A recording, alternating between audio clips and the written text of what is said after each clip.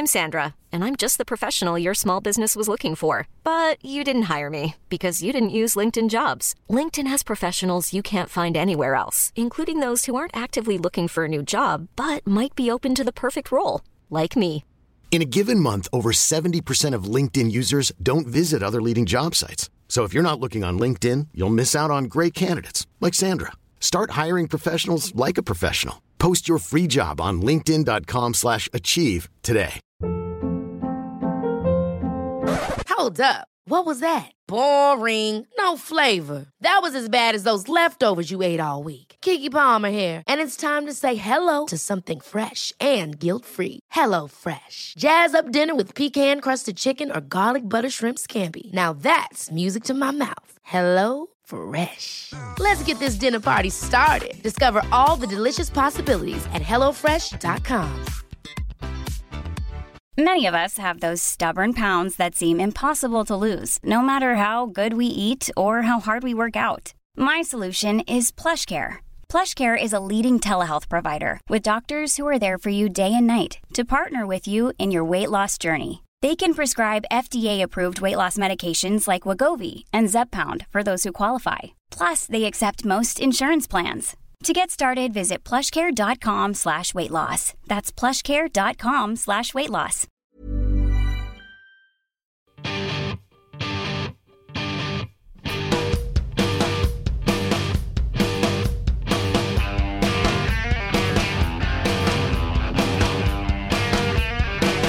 You're on Team Human, our last best hope for peeps.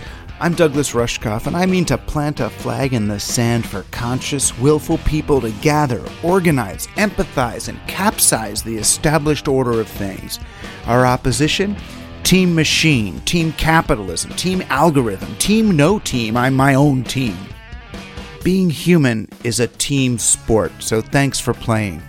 Playing for Team Human today, designer and technology historian and author of the new book, Architectural Intelligence, Carnegie Mellon professor Molly Steenson. Likewise, if designers and architects don't know how to work with artificial intelligence in some way, even to begin to frame the questions or to look at what's possible or to push what's possible or to restrain what's possible, constrain it, we're in trouble.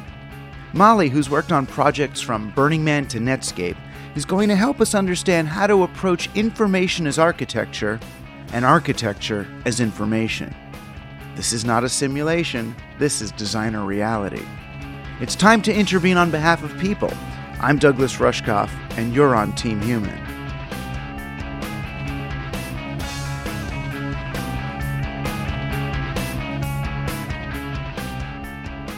So I'm on my way to do a talk in Pennsylvania for educators who are struggling to make the argument to their university administrations that the liberal arts and humanities still matter in a 21st century dominated by digital technology and job recruiters and employment needs and production slowdowns and students who want to get a four-year education in order to get mostly a leg up on the employment ladder.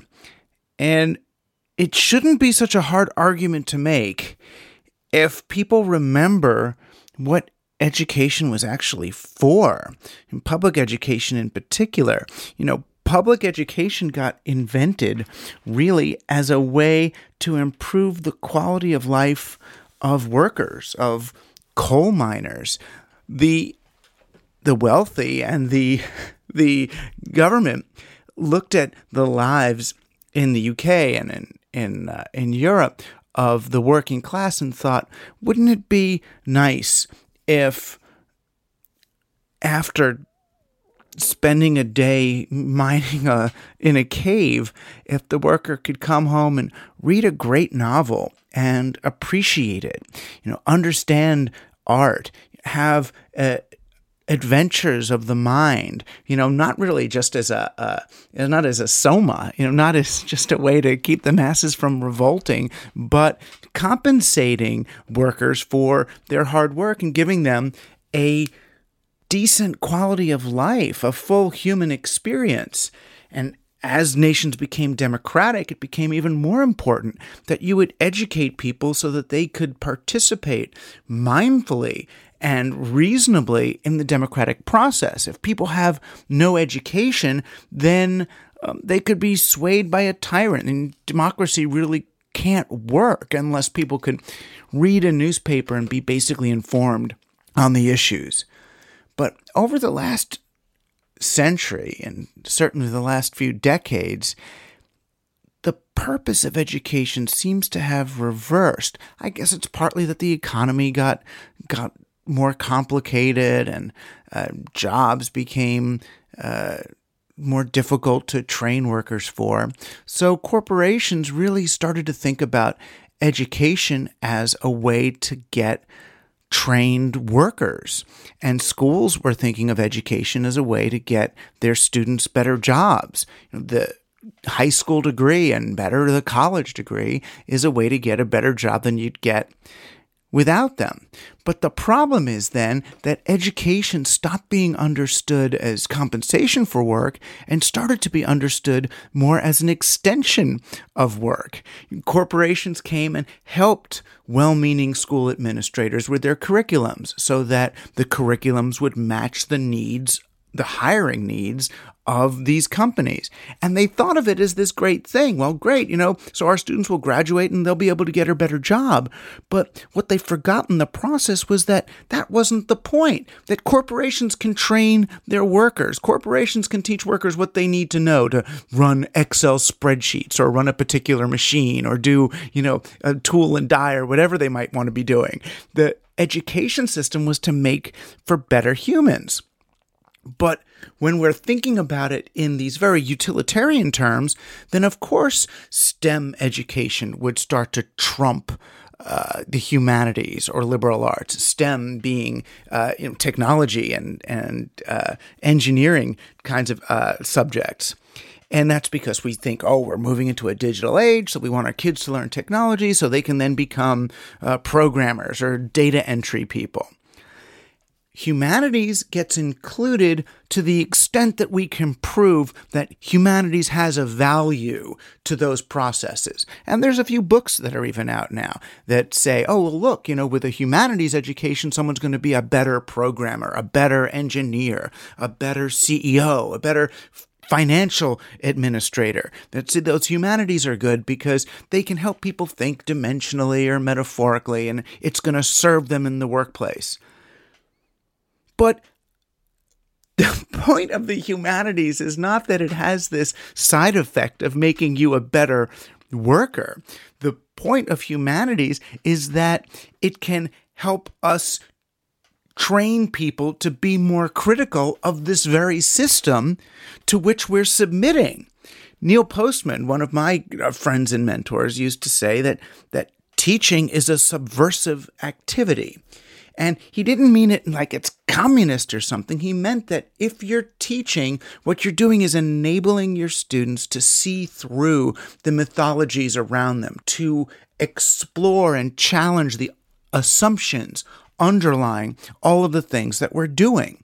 And this is that deeper purpose of a liberal arts education, is to train people to think critically, to be able to pause and reflect and say, hey, wait a minute, what just happened to college? What just happened to high school? Why have they been applied towards corporatism and away from humanism?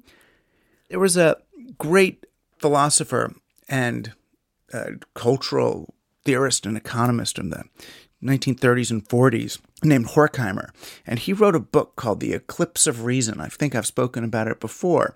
And in that book, he talks about there being two different kinds of reason. There's reason with a capital R, which is the big reasons you do things.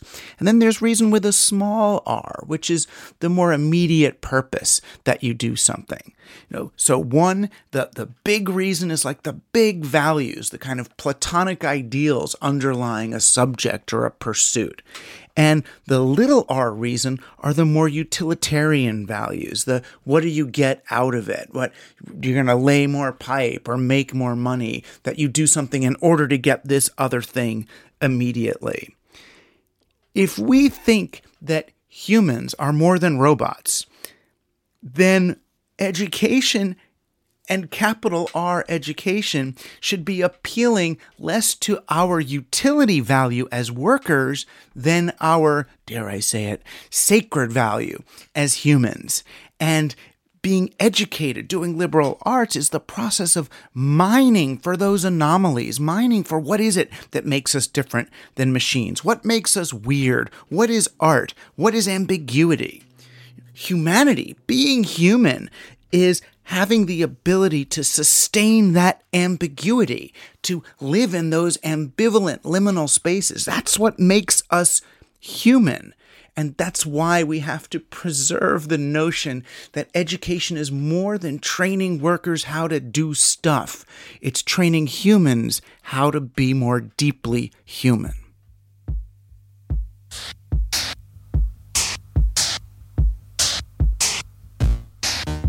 My name is Damian Williams, and I'm on Team Human. My name is Suzanne Sloman, and I'm on Team Human. I'm Eleanor Seta, and I'm on Team Human. I'm Frances Morlapay, and I'm on Team Human. My name is Arya Sirius, a.k.a. Ken Goffman, and I'm on Team Human.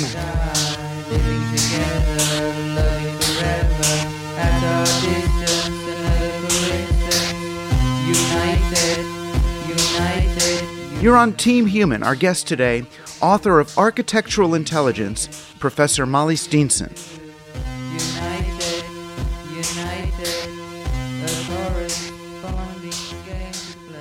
The last time I think I saw you live in person was when you were at South by Southwest doing that talk about Netflix, where you used a metaphor or an analogy that I still use today about how the way Netflix uses artificial intelligence and machine learning to put together a show like House of Cards, and how it was analogous to like the creation of cheese doodles, which and awesome mouthfeel. Yeah, exactly. An awesome mouthfeel you constructed by machine with ultimately no nutritional value, you know? Yeah. The way that it kind of flows right through you. I mean, it's an interesting starting point for a discussion about design and architecture and artificial intelligence. I mean, the drive to design in that way, I mean, comes from where? Is it just the market? You know, I think that's a good question. I mean, part of it seems like it comes from wanting to take data and make exactly what the market wants. So you do the research, you crunch the data, and you realize that the perfect Venn diagram involves a political thriller, Americans, at that time, maybe Kevin Spacey and Robin Wright Penn. And you put these things together, put it in Washington, D.C. instead of, say, Los Angeles, and boom, you've got the perfect show. You've got the cheese doodles. Right. You watch that show and you don't actually feel like there's a human on the other side of it in a weird way. You know what I mean? It's not like James Joyce communicating his confusion about reality to his reader, or Samuel Beckett, sharing his existential dismay. When you watch or read something by one of those people, you can feel the human soul driving the text forward. It's true. I mean, it's also funny because Ulysses was dictated. I learned this recently, which if you think of James Joyce being dictated, it explains so much in so many weird ways. But I am fascinated by these questions of the weirdness around AI and what kind of in turn makes us human. So if you consider the idea of the uncanny valley, right? Mm-hmm. And the uncanny valley is Masahiro Mori's concept from 1970 that when robots are too similar to us, they freak us out. And he even goes into this breakdown of the kinds of eeriness. Like there's the kind of eeriness we feel when we are around corpses or people from other cultures. That's one kind of eeriness he outlines. And the reason that we don't like this kind of eeriness is it seems threatening to us. It makes us feel gross. It makes us feel weird. And so that's the uncanny valley. And mostly we use that as a way to not design robots that are too similar to people, too humanoid. But he points out in this article that he wrote where he coined that term that they help us to understand how we are human. So I think that there's something with House of Cards or neural nets in general, like neural nets used for humorous purposes that make us understand the thing that we're playing with and understand ourselves and understand senses of humor. And I think they can be subversive in some really important ways. So this is something that I've been talking about lately, but I haven't actually written anything about yet. I did do there's a whole chapter in the upcoming Team Human book about the uncanny valley and about kind of pushing through the uncanny to get to awe, which I feel like is the real beautiful sort of human, the awe that you experience looking over the Grand Canyon. Mm-hmm. There's an uncanniness to it, but it's not that edge scary thing. It kind of pushes through to something else that feels grounding on a certain level or rehumanizing. It's who we are, right? It's us against something else, against scope and scale and imagination that you can't otherwise comprehend. And I don't know that neural nets will make me feel that kind of awe that the Grand Canyon does. Maybe symphonies, but one of the things that I think about is, I mean, nothing like the kinds of examples and playful things that Janelle Shane comes up with are like feeding 7,000 paint formulas for interior house paints and their titles to a neural net and seeing what colors it comes up with. And, Turdley and Burble Simp and Stoner Blue. And they're awesome. Or coming up with guinea pig names. She used a data set from the Portland Guinea Pig Rescue or whatever it is. And as my husband has pointed out, any kid can come up with Princess Pow, but it takes a neural net to come up with Hanger Dan. And these are both names they come up with.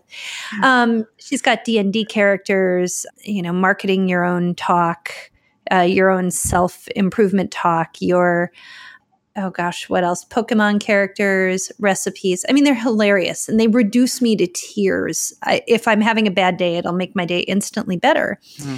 And it's fun though, because it sort of helps build a little bit of immunity or cultural resistance to what's going on all around us. I feel it's in some ways like therapy for people who are living in an over-designed or, over-informationally architected reality. Well, it also makes me think of things like Dadaism or absurdism, right? So in the period of time that Dadaism emerges, it's the same period of time as World War I. And the world is going to hell and art is going to hell with it. And so Dadaism is a way to respond. And so Kurt Schwitters is doing his tone poems and Marcel Duchamp drops off the urinal in 1917 at the Paris Art Show. And this is the response. When the world is going to hell, you respond in your poetry and your art and your performances in an according manner to show how strange and uncanny and weird it is. And I feel like there's a reason that this is coming up now. If you look at Dadaism, it's 1914 really to 1918, 1919. And if you look at absurdism, it's in the wake of totalitarianism. So you have someone like Eugene Ionesco writing the play Rhinoceros in 1959. And everyone in a small town is going to turn into a rhinoceros, bit by bit, everyone kind of follows suit, turns into a rhinoceros. And maybe this is our way of turning into rhinoceroses too, or at least having a foil for it. I mean, it's funny when you talk about the uncanny valley, it's actually a good pivot to your current book, which, is playing on the relationship of artificial intelligence and architecture. But what I thought about was, my recent experience walking around in that giant underground complex that they built where, 9/11 happened at the World Trade Center. Just like you're walking in this like whale intestinal structure thing. And I couldn't help but feel as I moved through it, this was designed by a computer. It feels like I'm walking through some kind of a CAD/CAM simulation thing, that it wasn't sort of wrought by the human mind or the human hand. And it made me feel alienated from where I was. Now, is that a version of the uncanny valley? I wonder if it is. So it's the parametricized algorithmic generated form, right? A human works with an algorithm in order to generate novel forms, an architect does, designers do. And what results is something that a human could not design on her own, right? It's just not something that humans could do. And that an engineer can't build on her own, right? But it's still a human creation. I think one of the interesting things in the book is the question of algorithms that help us design things that mess things up, that aren't exactly our bidding, and that feel like they're designed by something other than a human or a computer, but something that is kind of different than the sum of the parts. Right. I mean, I almost want to try to be disciplined in how I talk about this. You do something really important right near the beginning of the book where you kind of explain that this relationship of computers and architecture goes in both directions. There were the early days of computers and interfaces where we started to think about it as information architecture, that these are spaces, virtual spaces that we're inhabiting. Brenda Laurel, I liked her metaphor better. Computers as theater, because I liked, the screen is the proscenium arch and you move through it. But it's also an architectural understanding of these spaces. But then from the other direction, the idea that architecture is a digital practice, and that architecture, like the one I'm describing, that these are sort of computer simulations that are now assembled. They're almost 3D printed into reality. I guess which way did this exploration start for you? More in the AI or the information architecture world, or more looking at the real world influenced by digital? Both. So parts of it go back 20 years this week, 22 years this week. I started at Netscape. And I was working. You made the search page for them from what I know of your history. I did. I was the producer for Search and Directory and People in Yellow Pages and something called Destinations. And that meant that in 1996, it was the second most hit page on the internet, only after the Netscape homepage. So it's kind of terrifying to think of 24-year-old me, whose previous job had been like 2 years prior working in a record store. That's what I was doing. But the first day of work, Hugh Dubberly, who is a designer now in San Francisco, suggested that we use pattern languages, which is an idea from Christopher Alexander, to think through the redesign of the Netscape website. And I had done a lot of work in architectural history as an undergrad, and I thought, well, this is weird. We're talking about an architect. Why are we talking about an architect? So that's one way. And the other thing I'm struck by is how many digital people turn to architectural metaphors to talk about what it is they do. Information architects have a very real sense of what they do as a form of architecture.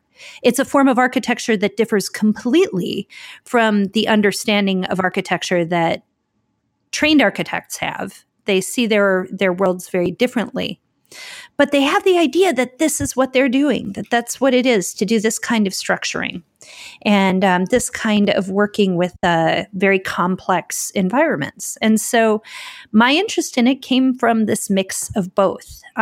And in fact, it's so much so the interest that after being a digital person and early web person, which is how you and I first met, Web 0.0, 1.0, and being a design professor, that I went to do a PhD in architecture in order to try and figure this out from the angle of architecture and the physical world to what we mean digitally when we speak of architecture. You asked me about the AI part, and that happened along the way. I started out looking at the history of cybernetics in architecture starting in about the mid-2000s. So that's when I was beginning to do that research and looking at cybernetics between, mostly in the 60s and 70s. And along the way, I discovered that Christopher Alexander, the architect I mentioned just a moment ago, in a footnote in one of his books mentioned artificial intelligence. And I was like, well, that's different because we're talking about information and feedback and open systems and closed systems and cybernetics, but we're not talking about AI. I wonder what's going on there. And that was in 2007 that I started wondering that. And the rest is the focus of the research that I've been doing for the last 11 years. And when you study it, though, I mean, what you do that feels different is, or one of the things you do that feels different is you keep retrieving the kind of the physical archaeologies that are the precursors to what we're looking at now. So if we're trying to understand the real quality of, say, networks, right, and how they work, I mean, when you're researching that, you end up coming back with a study of the pneumatic tube system in Paris of the early 1900s. The tubes are so cool. Aren't they, though? Yeah, pneumatic. They're so I remember my dad, they had them at Mount Sinai Hospital where my dad worked. I didn't realize they could go through a whole city. Yeah. What do you need postal carriers for if you can have tubes go everywhere? Well, the reason you needed them is you could send a telegram instantly, but there was a labor problem in getting it transcribed and a labor problem in terms of delivering it. It's a last mile problem. So instead, they put the pneumatic tube systems between all of the post offices. And in a hospital, there are still pneumatic tube systems because you can't digitize medication and tissue. Yet. Blockchain. Blockchain. 3D printers in every patient's room. Oh my gosh. They're going to come up with some massively inefficient solution for this. But those things, they worked. They were going throughout. There was, I forgot how many, like you said, like 400 kilometers of tubes in Paris, something like that. 450 kilometers of pneumatic tubes in 1945 in Paris at its height. Because the first pneumatic tube lines always go between the bank or the stock exchange and the central bank, because you need to get that information as quickly as you can back and forth. Today, we see high frequency trading relying upon minuscule distances in data centers and in carrier hotels, right? Well, 1880s style, you need to do the same thing in order to have a market advantage. And so that's the physicality of that communication, right? And the physicality of the finance. Right. I mean, and that's the thing. That's where, Negroponte, who you write a lot about, I mean, on some level, the initial distinction that he got famous for, which is, well, there's, atoms and there's bits, and never the twain shall meet. In a way, I don't mean undermining it in some mean way, but in a way you're saying, no.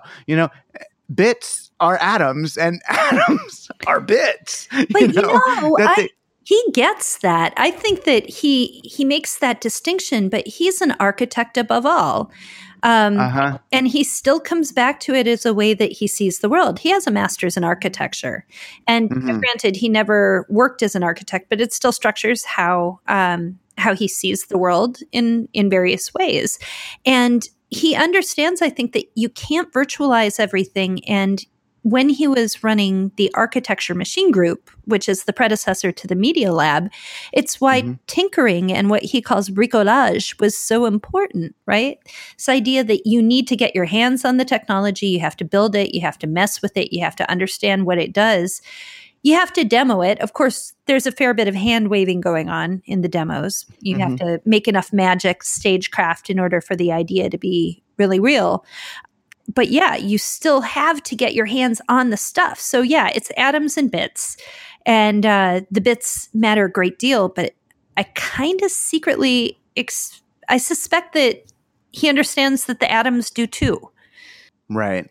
But you can't really have one without, I suppose you could have bits without atoms, but you wouldn't be able to share them with anybody. Yeah, you can't. Yeah, you're right. You can't. And that's actually like someone like Catherine Hales has written about that. She points out that all information has to be instantiated. It's got to be carried somehow by something. And Paul Durish's recent book, The Stuff of Bits, is all about that, all about the materiality of this digital stuff. What's physical about it. Right. Because I feel like if we ignore that, like ignoring the physicality of digital, to me, feels like ignoring the externalities of capitalism Bingo. in business. Yep. So where are the servers? Where are they getting their energy? Where are the computers going after they're being used? What landfill? What little kids are being sent into caves to get the molybdenum for your, smartphone transition? Yeah. That there is this physical world supporting the digital one. Yep, exactly. And I think it's vital to understand that that's the case. So this is part of why it's important to talk about design and architecture when you're talking about AI, because design and architecture is where it meets the road. It's where it meets the world. It's where we interact with it. It's where we have the interfaces. And if we leave it to engineers and the crafters of algorithms to design how it fits into the world, it's going to be like a bunch of bloated photocopiers or a bunch of really, really bad cliches. And likewise, if designers and architects don't know how to work with artificial intelligence in some way, even to begin to frame the questions or to look at what's possible or to push what's possible or to restrain what's possible, constrain it, we're in trouble if they can't do that, if they can't see different AI paradigms as material for design. Right. I mean, let's look at both of these problems. I mean, the cliche one we can start to see almost everywhere, even in the new Star Wars movies or science fiction films that come out, where you see, directors who've just watched a bunch of Spielberg and Lucas end up going, oh, let's do one of those scenes where this happens, or one of those scenes where that happens. That there isn't that sense of they're no longer the source of creative output, but they've gotten so mechanical about this that they're just sort of spitting out. It's almost human creator as AI. The falling into cliche, or even the House of Cards problem that we were talking about before, that they're using past data to assemble a future, but it's based on what's already happened. Yep. So that means you would believe that there is some kind of novelty that happens from people that doesn't happen from our programs necessarily. Absolutely. I like the ideas of programs helping us to better understand each other. And I think the idea of humans understanding what technology does and doesn't do. There's this question of literacy, right? We talk about media literacy, media fluency. I taught a course previous to being at Carnegie Mellon. I was a professor at the University of Wisconsin-Madison. And for a few years, I taught a course I loved called Media Fluency for the Digital Age. And there's a question of what media fluency is. We talk about it as though if we could just somehow get people to understand what literacy or to achieve literacy or fluency, maybe it would be okay. But I think there's some other kind of engagement that has to happen to make this, to make this okay, to make people really, truly understand what's at stake, what's possible, what we're looking at here. One of the reasons that I dig into the history of AI and design and architecture is because we actually started formulating these ideas back in the 50s, if not earlier. We started using the term artificial intelligence in 1955. That's a long time ago.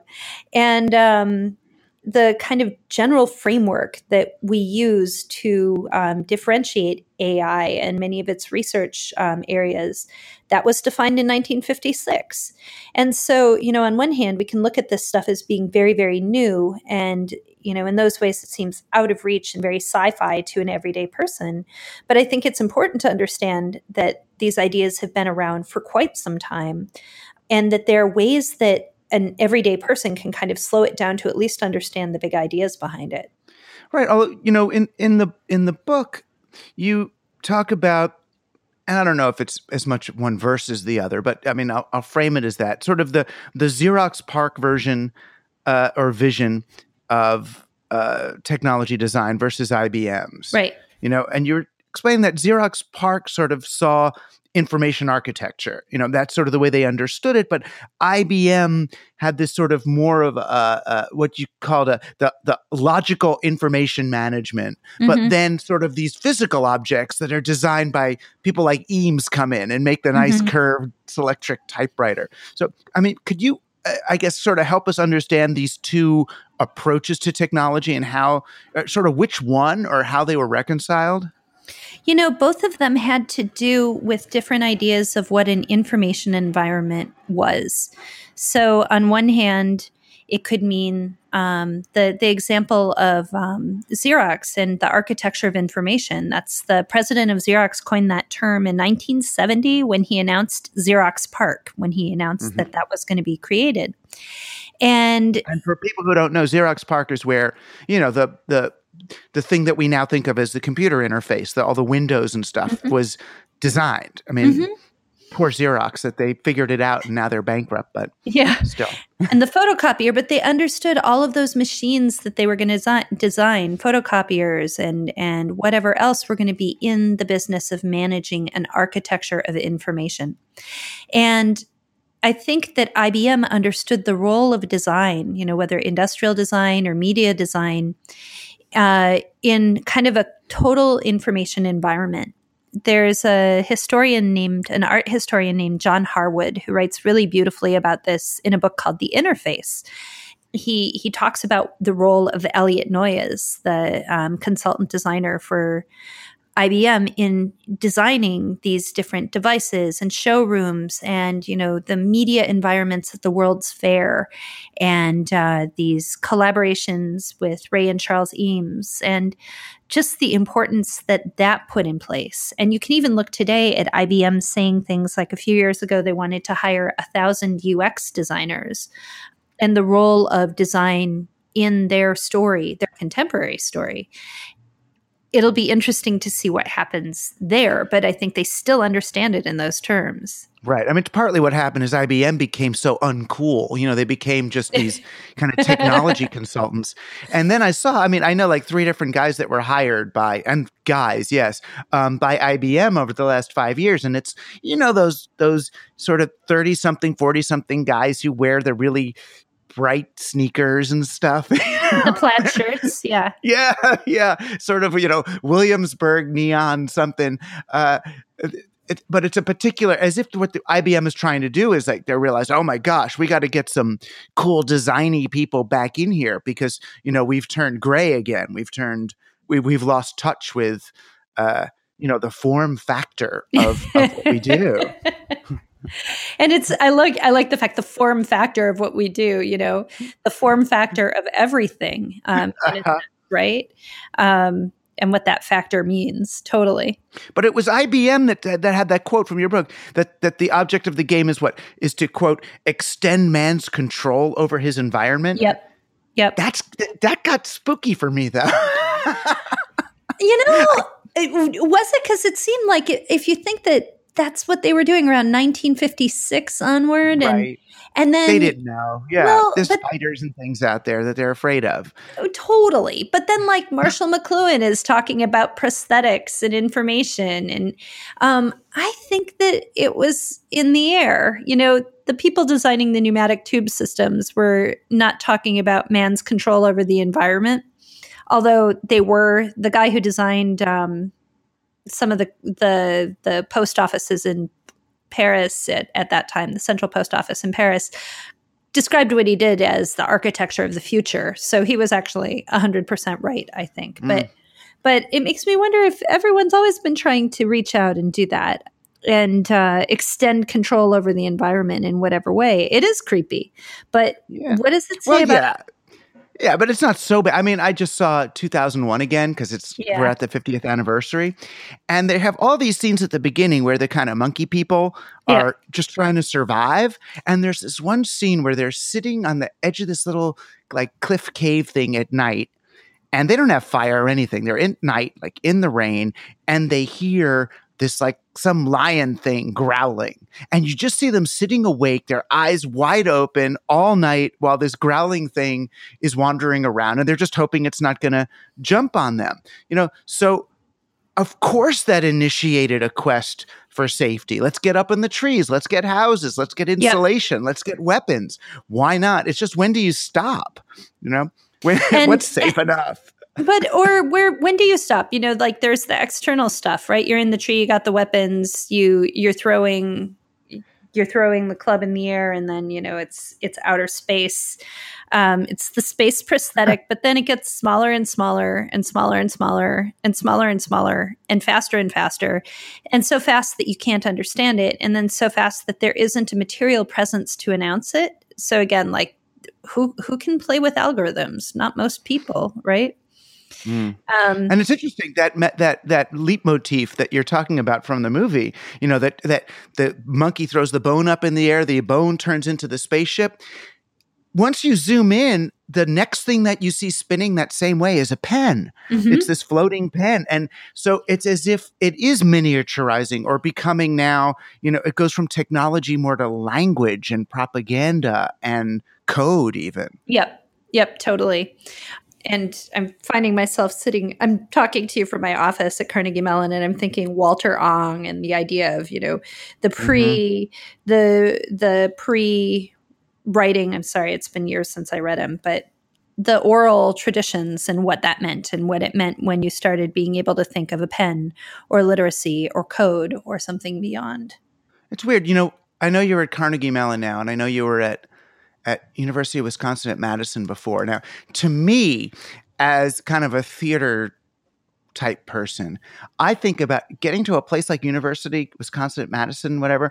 I couldn't leave once I'm there, because it's like, do you know what I mean? It's so pretty, and they got the theater department and the poetry people and Robert McChesney and all that. And so it's real sort of, understand it from the outside. It feels like this sort of liberal arts, intellectual, slightly psychedelic lefty college town place. And then you go to Carnegie Mellon, which feels, it's elite, but like engineers and hardcore, rigorous, like Python programmer stuff. It's interesting. It's like, I feel like people like us, if I'm allowed to say that, have to decide whether we want to be kind of the nerd among artists or the artist among nerds. Can I be both, or can there be a third way? Yeah, there can be, but I haven't found it yet. I feel like I'm a nerd whisperer. I think that's what I feel like, right? Or nerd interpreter. Molly writes Steenson, nerd interpreter, nerd whisperer. But the thing about this school that I'm at now is we've got, thinking of the School of Drama, for instance, it's one of the best in the country, in the world. That's true. In the world, yeah. And I'm a professor in the School of Design, affiliated with architecture. Both are just great programs. And across campus is where some of the very best research in machine learning and robotics in the world goes on. I live a half mile from the National Robotics Engineering Center, and I live a mile away from Uber's ATG, which is, until recently, several times a day I'd be passed by self-driving vehicles. It's just what's around here. And I know, like, you do find yourself on a campus like this, or being someone like you or me, where we find ourselves in the middle between technology and art and culture and media. And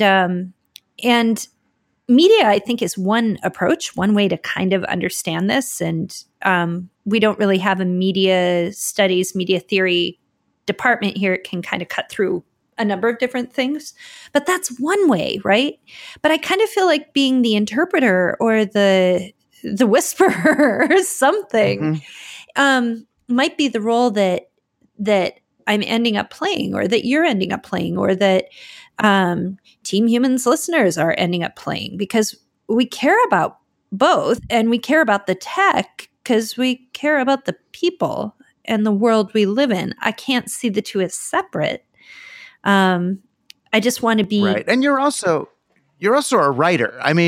So when you look and you say, when I look back at your achievements, and maybe it's because I'm looking for artifacts and such, I see, well, wow, you wrote the statement that Burning Man still uses on the website to say, it's titled, "What is Burning Man?" And And it was very interesting. The form you chose to tell that is almost like a hypnotic incantation. You're saying you arrive at Burning Man, you are a participant, you are this, you leave it the way you found it, you do this, as if almost like the question and answer is in there for you. It's explaining these are the expectations that are going to be on you. This is the way you're going to do it. And no, there is no other choice. You're coming and you're participating. It was an interesting way of doing it. It was super friendly, of course, and open and embracing, but it was, you don't usually see things written in the second person present tense. Yeah. Man, I wrote that in 1997 or 98. That piece of writing is old enough to drink. Oh my goodness gracious. So is Burning Man. And then some. But it's funny that piece of writing, that What is Burning Man was actually the What is Burning Man page until maybe a decade ago, 8 years ago, something like that. Mm-hmm. It has been spoofed by people. That was how I knew that it had arrived, that someone could make fun. Yes. Yep.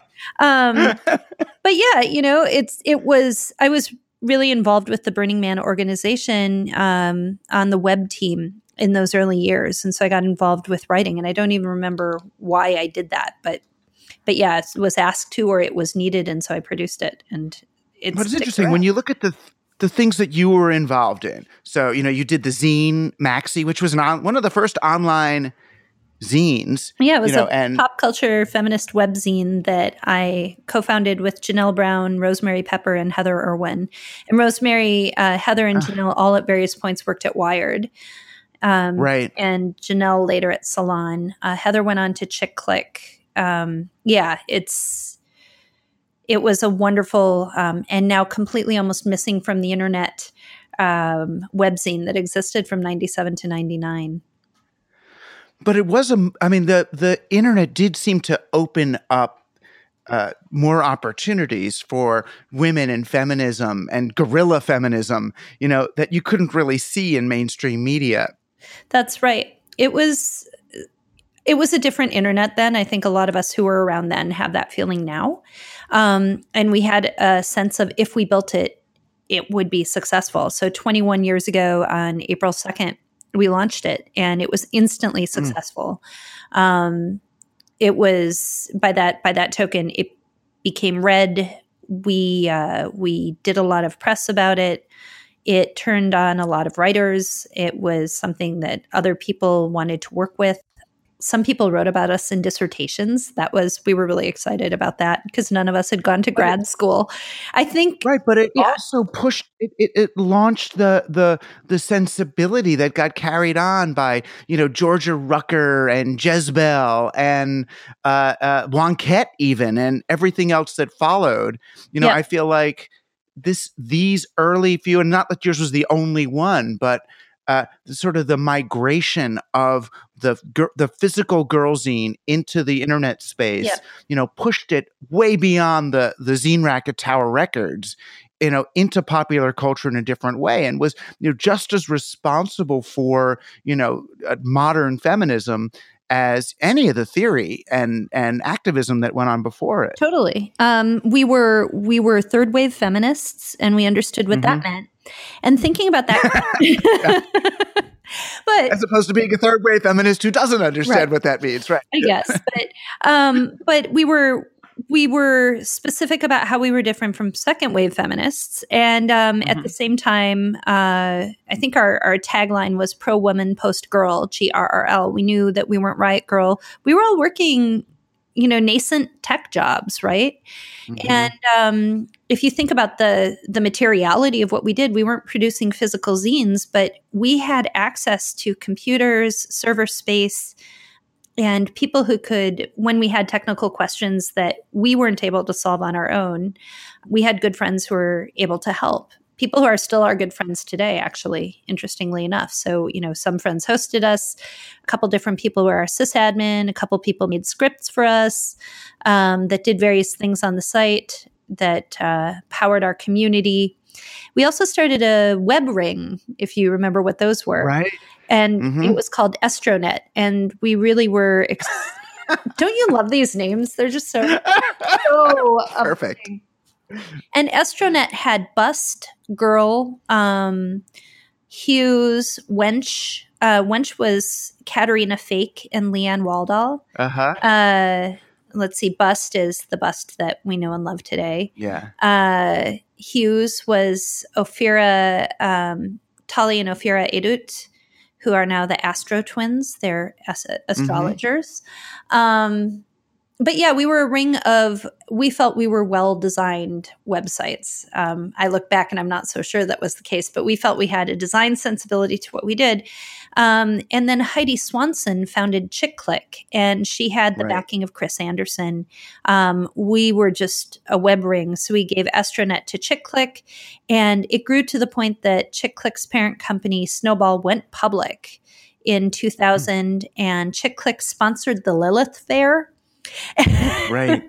This stuff got about as big as it could have gotten on its own at that time. And we shut down Maxi in 1999 to carry on other projects. And just in time. And then you also, I mean, before, I guess it was in 1997 or 8 that you were like the first employee at Electric Minds. 96. Howard 96. Yeah, Howard Rheingold was a guest, and when we did our live show in San Francisco, awesome. It was great to see him come out. But we didn't even talk about Electric Minds, which was really an effort to, build a BBS sort of like The Well, but better and more intentional. With his favorite topics and, the things that wouldn't leave him alone. Right. But in the end, I guess, Electric Minds fell victim to what? So I will tell you that I left Electric Minds long before its launch. I was there for a few months, and I don't think I was mature enough to be working at a startup. I was like 23, 24. Working with Electric Minds was a fascinating thing, and watching them launch. They launched, I want to say, like November 8th, 1998 at 11:08 a.m. or something. And not very long after, there were a lot of internet crashes along the way that we forget about, that were a lot smaller in the late 90s and early 2000s, before the big crashes came. And there were crashes in early 98. And so I think they had issues with funding.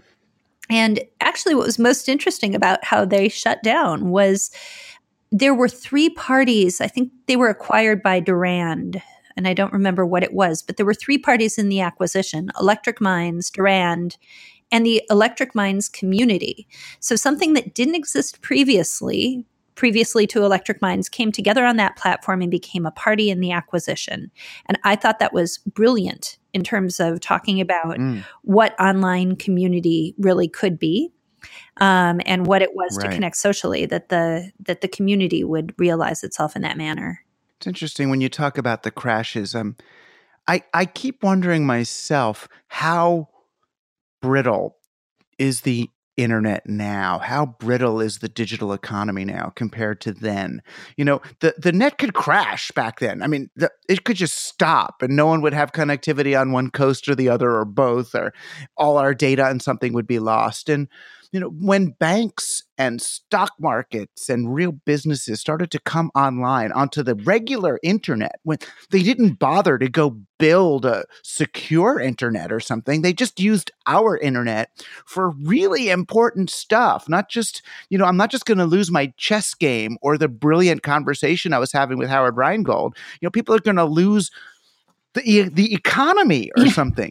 I mean, do you feel like the net, the sort of the digital infrastructure is, do we have a false sense of security on how well this stuff actually works? Could it just break? It could get tinkered with. Did you see the news headlines this morning about, Russia may be infiltrating home networks and, I know, cyber attacks imminent? So I'm supposed to turn off my airport or something? Is it too there's late? that, and I got a letter in the mail today from Delta Airlines telling me their chatbot got hacked, and that means my credit cards might be in their chatbot for some reason. Oh my God. Go check all my things and get clear ID, you get something, I forgot what, to, and I'm supposed to then what? Get a free credit checking service, which likely was itself hacked at one time or another. And has not been honest with how much was hacked or when you were hacked. Yeah. Exactly. It's like, Donald Trump hires the fixer, and that's turned into his main vulnerability now is the evidence the fixer has on him. And that probably bears out in all kinds of ways, or all those blockchain bros in Puerto Rico with the dumpy poop pants and God knows what they're doing. But, if you think about it, one of the things that you could question, thinking about the question of, is the internet safe? But the other question I'd have about crashes are, how are we defining success? Because if what success is a successful exit in terms of VC or, 10x plus valuation within a short period of time, what are the goals of that company going to be? And how are you going to achieve them?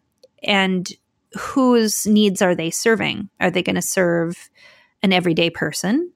Are they going to be, useful or productive for me, you, my mom, my students? Or is it all about running fast and breaking things, to use that, often repeated cliche? One reason I like history, again, is when Elon Musk says that we're in a new era of artificial intelligence, I want to tell him that era began, in the 1950s, if not earlier. And we've been at this for a long time, and actually getting it done is really hard. The reason that he wants to say that is to corner a market, just like what anybody wants to do. Right.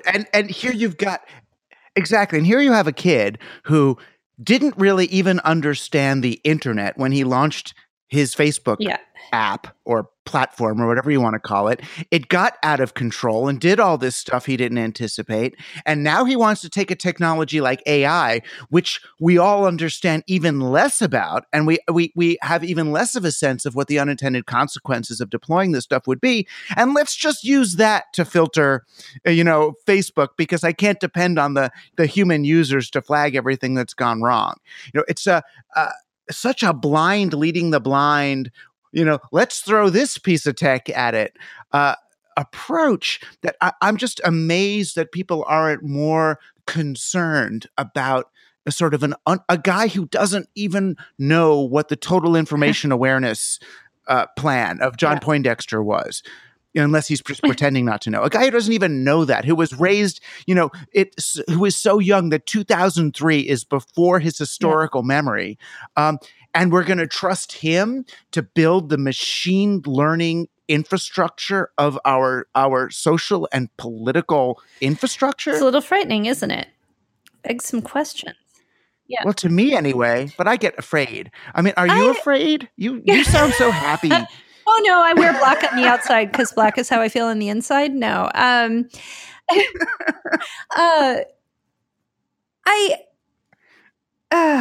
am a cynical optimist. I guess I am just real Gen X in that kind of sense. So, okay, here's something that I find myself doing. I am teaching 2 different studio design classes this semester. I'm teaching all of Carnegie Mellon School of Design's seniors, and I'm teaching a class in service design. So service design is designing, Lyft or Uber instead of a Subaru, right? The whole system. And my students increasingly want to have an AI system, or they'll say, machine learning will do this. And I think I've found the way to get them to understand how they're talking about it, because when they say that they're going to just put it in the cloud or AI will do this, it's like, okay, you mean magic fairy dust? Magic fairy dust. Okay, so who are these fairies? And I've gone back and forth with this student I like quite a bit, and he's like, are you just going to always push back if I say machine learning? And I said, no, I'm not going to push back unless you can tell me, or I am going to push back until you tell me who's producing the machine learning, what it's doing, what it's not doing. What is it doing that is different than a search algorithm? What is it doing different than XYZ? Or if you're going to store it in the cloud, that's great. How are you going to pay for that? What does it cost? Because I think it's way too easy for people to just say it's AI or it's machine learning or it's some big concept beyond what they understand. And blockchain, right? Yeah, exactly. But if they start just throw in a word, dig into it and figure out, okay, so what does it mean for machine learning? Okay, I'm interested in incorporating machine learning in a music service I'm developing. Well, who else is doing that? And how might that be done? And who would I have to partner with? Or who would I have to hire?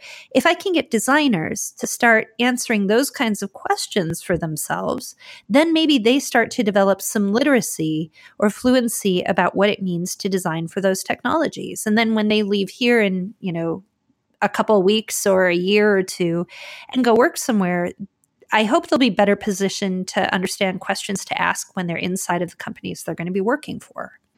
Right. I mean, you're asking them to approach artificial intelligence from the perspective of a designer or even of a historian. Where have we seen this before?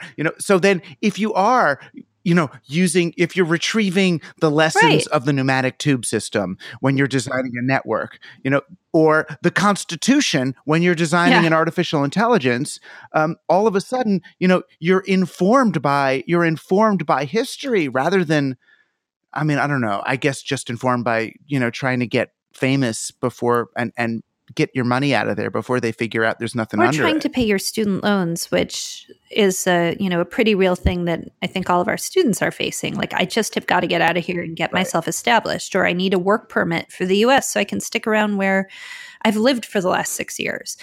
All of which are pretty human considerations. But my hope is that at least in the kinds of things I research or teach or write, my hope is at least I can get other people to turn things upside down and be critical about them to figure out what they're made of and figure out how they fit into your own world. Right. And even if they're, in their entry-level design job and don't have the authority to, turn the company around or to design the thing the way they want to, at least they could be more conscious of what they're doing, or in a meeting, at least try to lean the company or their next their superior, lean them a little bit more towards developing technology in the service of humanity rather than and understand what those markets are. A lot of students have never been critical about this stuff. They've never thought about where it came from. It's always been here.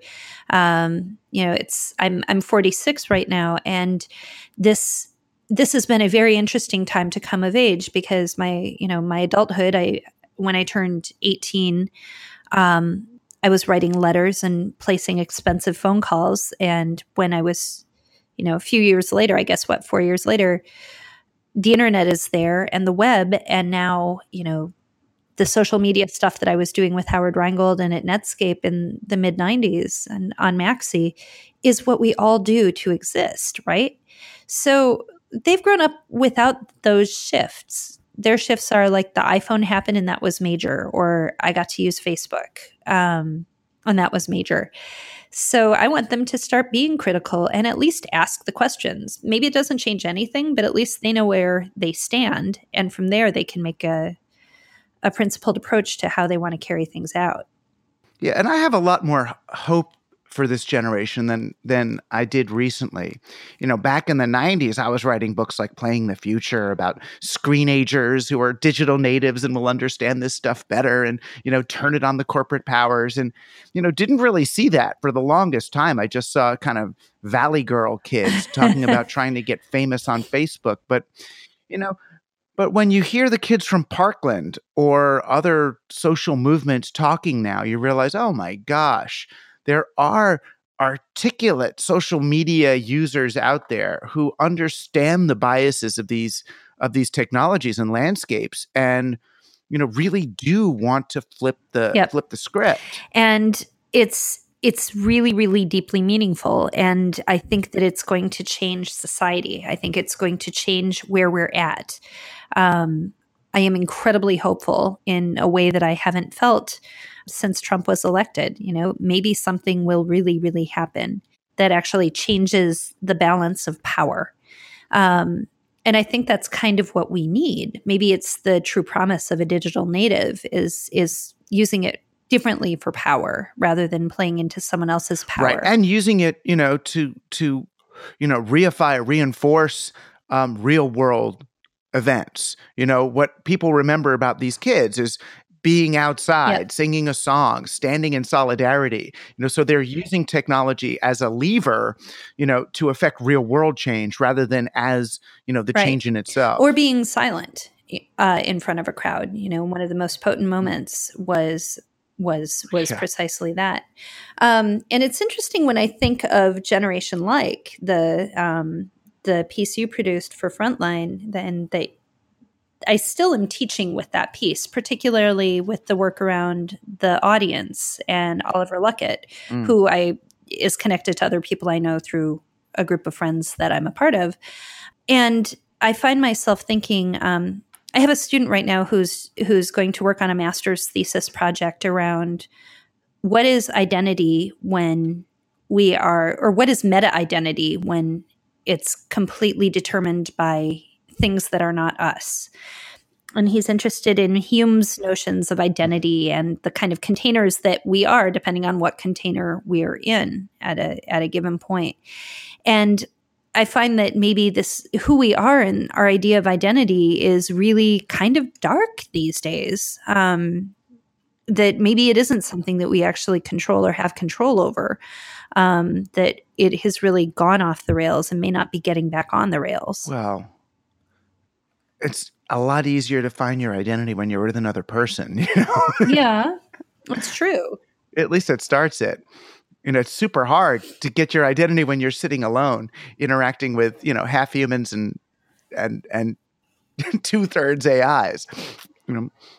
But then, if you consider it, is it possible that a conversational user interface or that some kind of technology might be able to interact with us in surprising novel ways? So in the book, I write about people like Gordon Pask, who worked with the architect Cedric Price and John Fraser, and their ideas that any half-decent system should kick you back. And Negroponte's uptake of ideas, from 10, 20 years prior that we should build these worlds that are, I think he says, unimaginably oppressive and unbelievably exciting in order to better understand them. And maybe it's that working with these computers and these systems, it's not just that we produce something that's different, that's better, but that it's different and that it helps us to understand who we are. Not replace, but understand. And we've always been doing that. We've done that through writing. We do that through letters. We do that through literature. We do that through performance. Mm-hmm. Is there a way that we can understand them in that sense? Can they make us be more us? Can we use them for those purposes, especially when that's not how they're designed? Is there something subversive that we can do? Like, how can we turn the apple cart upside down? Right. And I think we can. I think that's just it. That even Jaron Lanier used to talk about it, that he wasn't worried about people getting lost in simulations of reality because he thought the better the simulation gets, the better we'll be able to distinguish between simulation and what real is. We'll be able to celebrate reality even more, because of its difference from this fake thing. Yep. Well, cool. It's great to have you. Great to have an excuse to speak with you. I don't know if I'm filled with optimism, but I'm definitely filled with light for having interacted with you.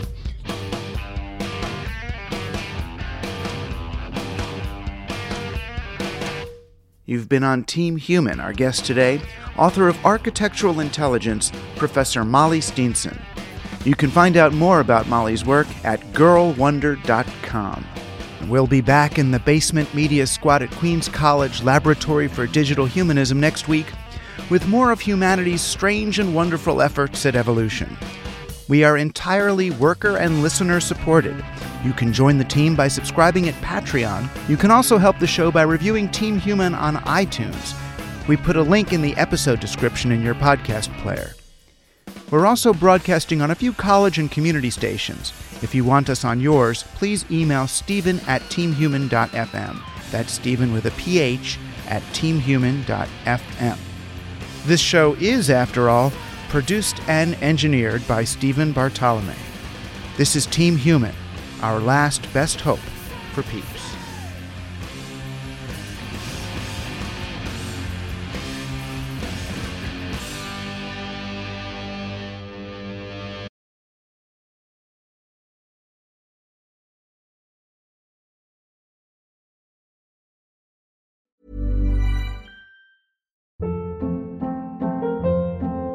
Hold up. What was that? Boring. No flavor. That was as bad as those leftovers you ate all week. Keke Palmer here, and it's time to say hello to something fresh and guilt-free. Hello Fresh. Jazz up dinner with pecan-crusted chicken or garlic butter shrimp scampi. Now that's music to my mouth. Hello Fresh. Let's get this dinner party started. Discover all the delicious possibilities at hellofresh.com. Hi, I'm Daniel, founder of Pretty Litter. Cats and cat owners deserve better than any old-fashioned litter. That's why I teamed up with scientists and veterinarians to create Pretty Litter. Its innovative crystal formula has superior odor control and weighs up to 80% less than clay litter. Pretty Litter even monitors health by changing colors to help detect early signs of potential illness. It's the world's smartest kitty litter. Go to prettylitter.com and use code ACAST for 20% off your first order and a free cat toy. Terms and conditions apply. See site for details.